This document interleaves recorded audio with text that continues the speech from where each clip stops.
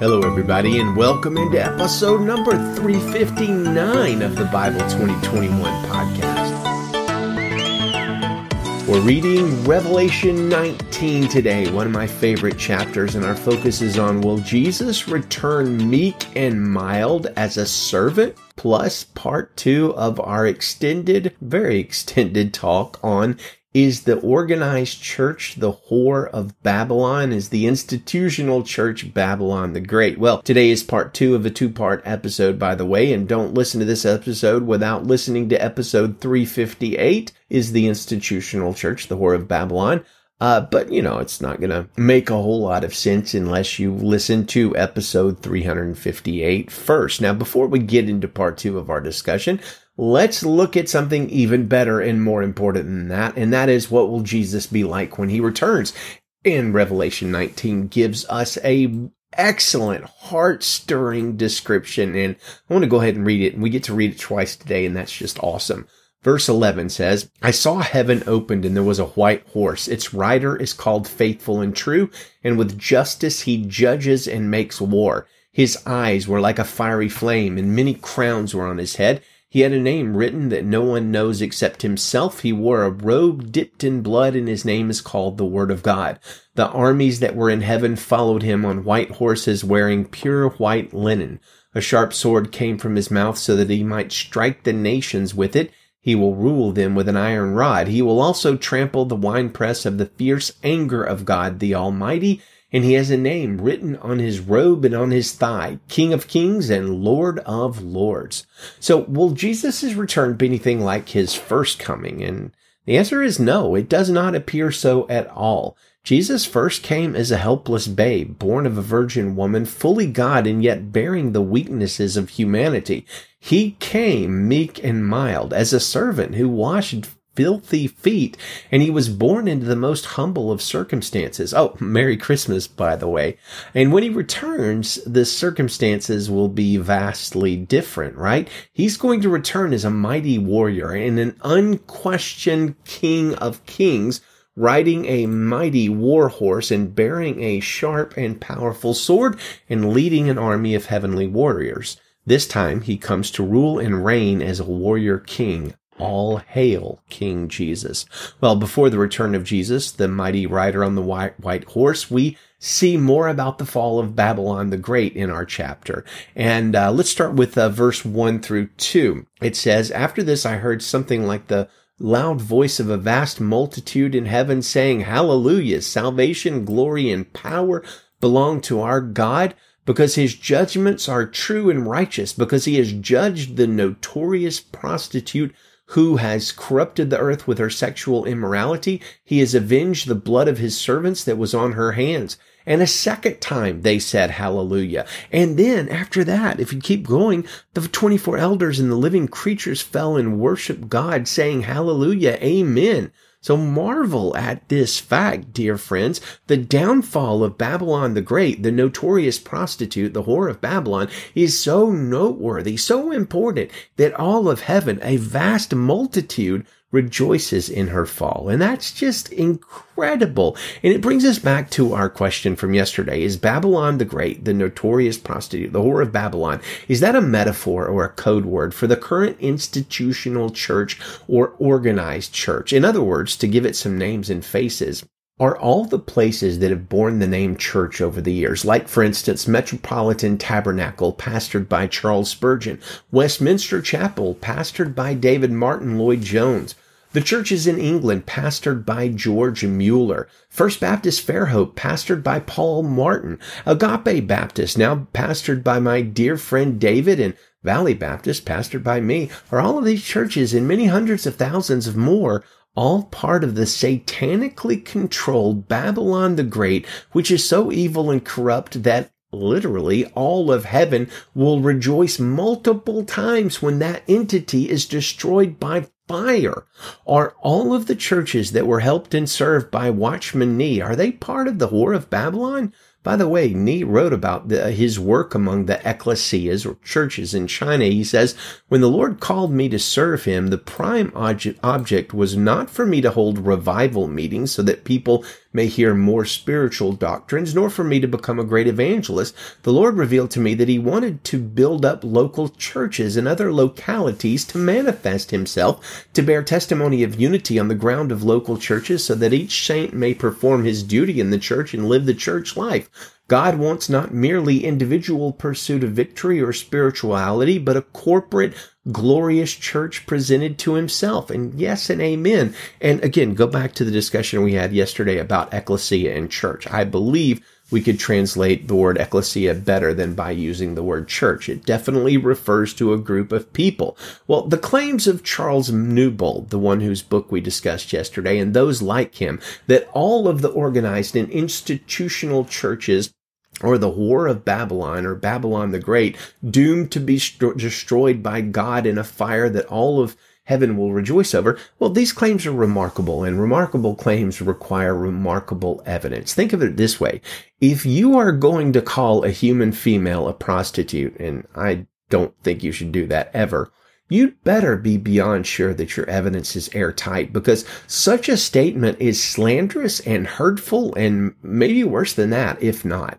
If you are going to call a whole bunch of people, like millions of people, as part of the great notorious prostitute, then you'd better have even greater evidence, because such a massive accusation, if wrong, in other words, if the people you are saying are part of the Whore of Babylon, the notorious prostitute, if you're saying that and you're wrong about that, you've just slandered literally millions of people. And that's a bad idea, according to Titus 3:1, which says, remind the people to be submissive to rulers and authorities, to be obedient, to be ready for every good work, to speak evil of no one, to avoid quarreling, to be gentle, and to show perfect courtesy toward all people. Or how about Matthew 15:19? For out of the heart come evil thoughts, murder, adultery, sexual immorality, theft, false witness, and slander. And look, so if you're calling millions of people and bunches of groups of people a spiritual whore that's going to be judged by heaven, and angels are going to rejoice over that judgment, and you're wrong, then that's a huge deal. So what does the Bible say? Well, let's read 4 passages from Revelation 17 through 19. I don't know, maybe we'll read 5. Let's see if they apply possibly to the institutional church. How about Revelation 17:18, where John is told, the woman you saw is the great city that has royal power over the kings of the earth. Does that sound like the current institutional or organized church? How about Revelation 18:1 and 2? Babylon the Great is fallen. She's become a home for demons, a haunt for every unclean spirit. All the nations have drunk the wine of her sexual immorality, which brings wrath. The kings of the earth have committed sexual immorality with her, and the merchants of earth have grown wealthy from her sensuality and excess.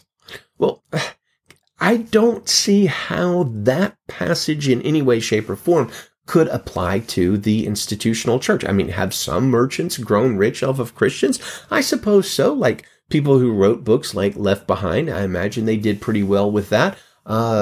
Businesses like the Baptist bookstore, they made their money for a while. Of course, they're bankrupt and closed now. But have merchants made money off of Christians? Yes, sure. But could you say the kings of the earth committed sexual immorality with people like the churches, and the merchants of the earth have grown wealthy from her sensuality and excess? Could you say that? I don't know. How about Revelation 18:9 through 11? The kings of the earth who have committed sexual immorality and shared her sensual and excessive ways will weep and mourn over her when they see the smoke from her burning. They will stand far off in fear of her torment, saying, woe, woe, the great city, Babylon, the mighty city, for in a single hour your judgment has come. The merchants of the earth will weep and mourn over her, because no one buys their cargo any longer. Cargo of gold, silver, jewels, and pearls, fine linen, purple, silk, and scarlet, all kinds of fragrant wood products, objects of ivory, objects of expensive wood, brass, iron, and marble, cinnamon, spice, incense, myrrh, and frankincense, wine, olive oil, fine flour, and grain, cattle and sheep, horses and carriages and slaves, human lives. Well, is that talking about the current group of people around the earth who go to a place called church? Honestly, I cannot bend Revelation 18, 9 through 11, even with a pretty good imagination. I can't bend it to make that refer to the institutional church. Well, one more. Two more. Revelation 18, 17 through 21. Again, ask yourself, does this apply to the institutional church? Every shipmaster, seafarer, the sailors, and all who do business by the sea stood far off as they watched the smoke from her burning and kept crying out, "Who was like the great city?" They threw dust on their heads and kept crying out, weeping and mourning, "Woe, woe, the great city, where all those who have ships on the sea become rich from her wealth, for in a single hour she was destroyed. Rejoice over her, heaven, and you saints, apostles, and prophets, because God has pronounced on her the judgment she passed on you." Then a mighty angel picked up a stone like a large millstone and threw it into the sea, saying, "In this way Babylon, the great city, will be thrown down violently and never be found again." One more. Again, as you're listening, ask yourself, is this the organized church, the institutional church? After this, I heard something like the loud voice of a vast multitude in heaven saying, "Hallelujah! Salvation, glory, and power belong to our God, because his judgments are true and righteous, because he has judged the notorious prostitute who corrupted the earth with her sexual immorality, and he has avenged the blood of his servants that was on her hands." Okay, now I realize I'm repeating myself over and over again, and we're not covering everything in Revelation 17 through 19, but the question is, do these passages seem like they are describing all of the groups of people in the world collectively that call themselves churches taken together? It seems virtually impossible to me. I don't really see a shred of evidence in Revelation 17 through 19, the only passages in the Bible that directly refer to Babylon the Great, the Whore of Babylon, in the way these do. I don't see a shred of evidence that points in the direction that this is referring to the institutional church. And reading through Newbold's book, which I did not read the whole of, I will be honest, but I cannot find a clear case in that book from the Bible that shows how the organized church could be the Whore of Babylon. Like, he doesn't make that case. It's almost like he just sort of assumes it. But we don't have to read the whole book to determine whether or not that's right. We just read all of the scriptures, which we've done the last few days. And I think the scripture itself rules out this outlandish conclusion. And I would encourage you to read and reread these chapters and see what conclusion you come to based on the evidence of the word and what the word is actually saying. Now, you might say, well, why are you spending 2 days of the podcast on this obscure book? Well, it's not about the book. And I don't know, maybe it's not that obscure. I'm not trying to say anything bad about the author of the book, but I will tell you, I've heard this viewpoint of the current church from many different places, many different cities. I know people in this city, Salinas, who hold that view. I know people in the city I came from that hold that view. I know people around the world that hold that view. And I don't believe the Bible teaches in any way, shape, or form that the institutional organized church is Babylon the Great, the entity that heaven will be rejoicing over when she is judged and destroyed in a day. And you read the scriptures and see if you can find evidence for that. Now, that said, does this mean that I think the institutional organized church is doing a great and awesome job right now? Absolutely not. So many individual ecclesias and denominations have deviated from God's word in multiple dangerous ways. There is much excessive compromise and corruption and abuse in the churches now. And the churches are being judged for that and called out for that, and rightly so. Many churches, including my own denomination, have had scandals of abuse and other things. And my question is, does that make the whole thing illegitimate? I don't believe so. But I certainly believe that there will be many more churches and movements that will be judged like the churches in the first parts of Revelation. Jesus himself will shut down and judge some churches, leaders and denominations and groups of churches, just like he promised to do in Revelation 1 through 3. But like Smyrna and Philadelphia, some groups of believers, whether they call themselves church or ecclesia or chapel or fellowship or assembly or whatever, will persevere by his grace and be faithful, whether they're in buildings or not in buildings, where they have a pastor or a group of elders, or they just meet in somebody's home, whatever. There will be groups of believers, again, whether they label themselves churches or not, like the ecclesia at Smyrna and like the ecclesia at Philadelphia, who will be faithful. They will persevere by the grace of Jesus and by his strength, not by their power or character, but by the upholding of his Holy Spirit and the undergirding of his word. That will happen. It is happening. It has happened for centuries that God has maintained faithful groups of believers in his ecclesia, and he will continue to do that. Well, I just kind of got carried away there. This is probably going to be like a 22-minute episode. Shorter episode tomorrow, I promise. Let's read our chapter. It is, of course, Revelation chapter 19, verse 1 in the Christian Standard Bible. After this, I heard something like the loud voice of a vast multitude in heaven saying, Hallelujah! Salvation, glory, and power belong to our God, because his judgments are true and righteous, because he has judged the notorious prostitute who corrupted the earth with her sexual immorality, and he has avenged the blood of his servants that was on her hands. A second time they said, Hallelujah! Her smoke ascends forever and ever. Then the 24 elders and the 4 living creatures fell down and worshipped God, who is seated on the throne, saying, Amen! Hallelujah! A voice came from the throne saying, Praise our God, all his servants and the ones who fear him, both small and great. Then I heard something like the voice of a vast multitude, like the sound of cascading waters, and like the rumbling of loud thunder, saying, Hallelujah! Because our Lord God, the Almighty, reigns. Let us be glad, rejoice, and give him glory, because the marriage of the Lamb has come, and his bride has prepared herself. She was given fine linen to wear, bright and pure, for the fine linen represents the righteous acts of the saints. Then he said to me, Write, blessed are those invited to the marriage feast of the Lamb. He also said to me, These words of God are true. Then I fell at his feet to worship him, but he said to me, Don't do that. I am a fellow servant with you and your brothers and sisters who hold firmly to the testimony of Jesus.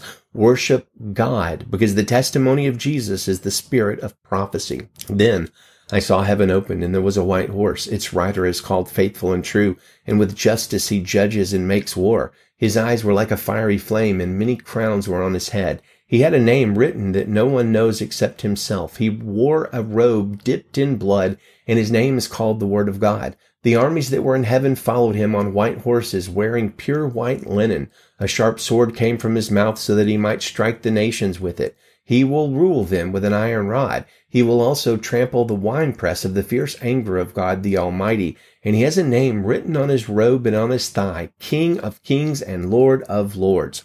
Then I saw an angel standing in the sun, and he called out in a loud voice, saying, To all the birds flying overhead, Come, gather together for the great supper of God, so that you may eat the flesh of kings, the flesh of military commanders, the flesh of the mighty, the flesh of horses and their riders, and the flesh of everyone, both free and slave, small and great. Then I saw the beast, the kings of the earth, and their armies gathered together to wage war against the rider on the horse and against his army. But the beast was taken prisoner, and along with it the false prophet, who had performed the signs in its presence. He deceived those who accepted the mark of the beast and those who worshipped its image with these signs. Both of them were thrown alive into the lake of fire that burns with sulfur. The rest were killed with the sword that came from the mouth of the rider on the horse, and all the birds ate their fill of their flesh. Wow. Okay. That is an intense chapter. Blessed be the name of the Lord and King Jesus. Let's close with our Bible memory passage for the month of December, which is Revelation 5:12. It says this, They said with a loud voice, Worthy is the Lamb who was slaughtered to receive power and riches and wisdom and strength and honor and glory and blessing. And yes, he is worthy. Follow him, my friends, no matter what group you are part of. He is Lord, he is Savior, he is King, and he is coming soon. Good day to you and Godspeed.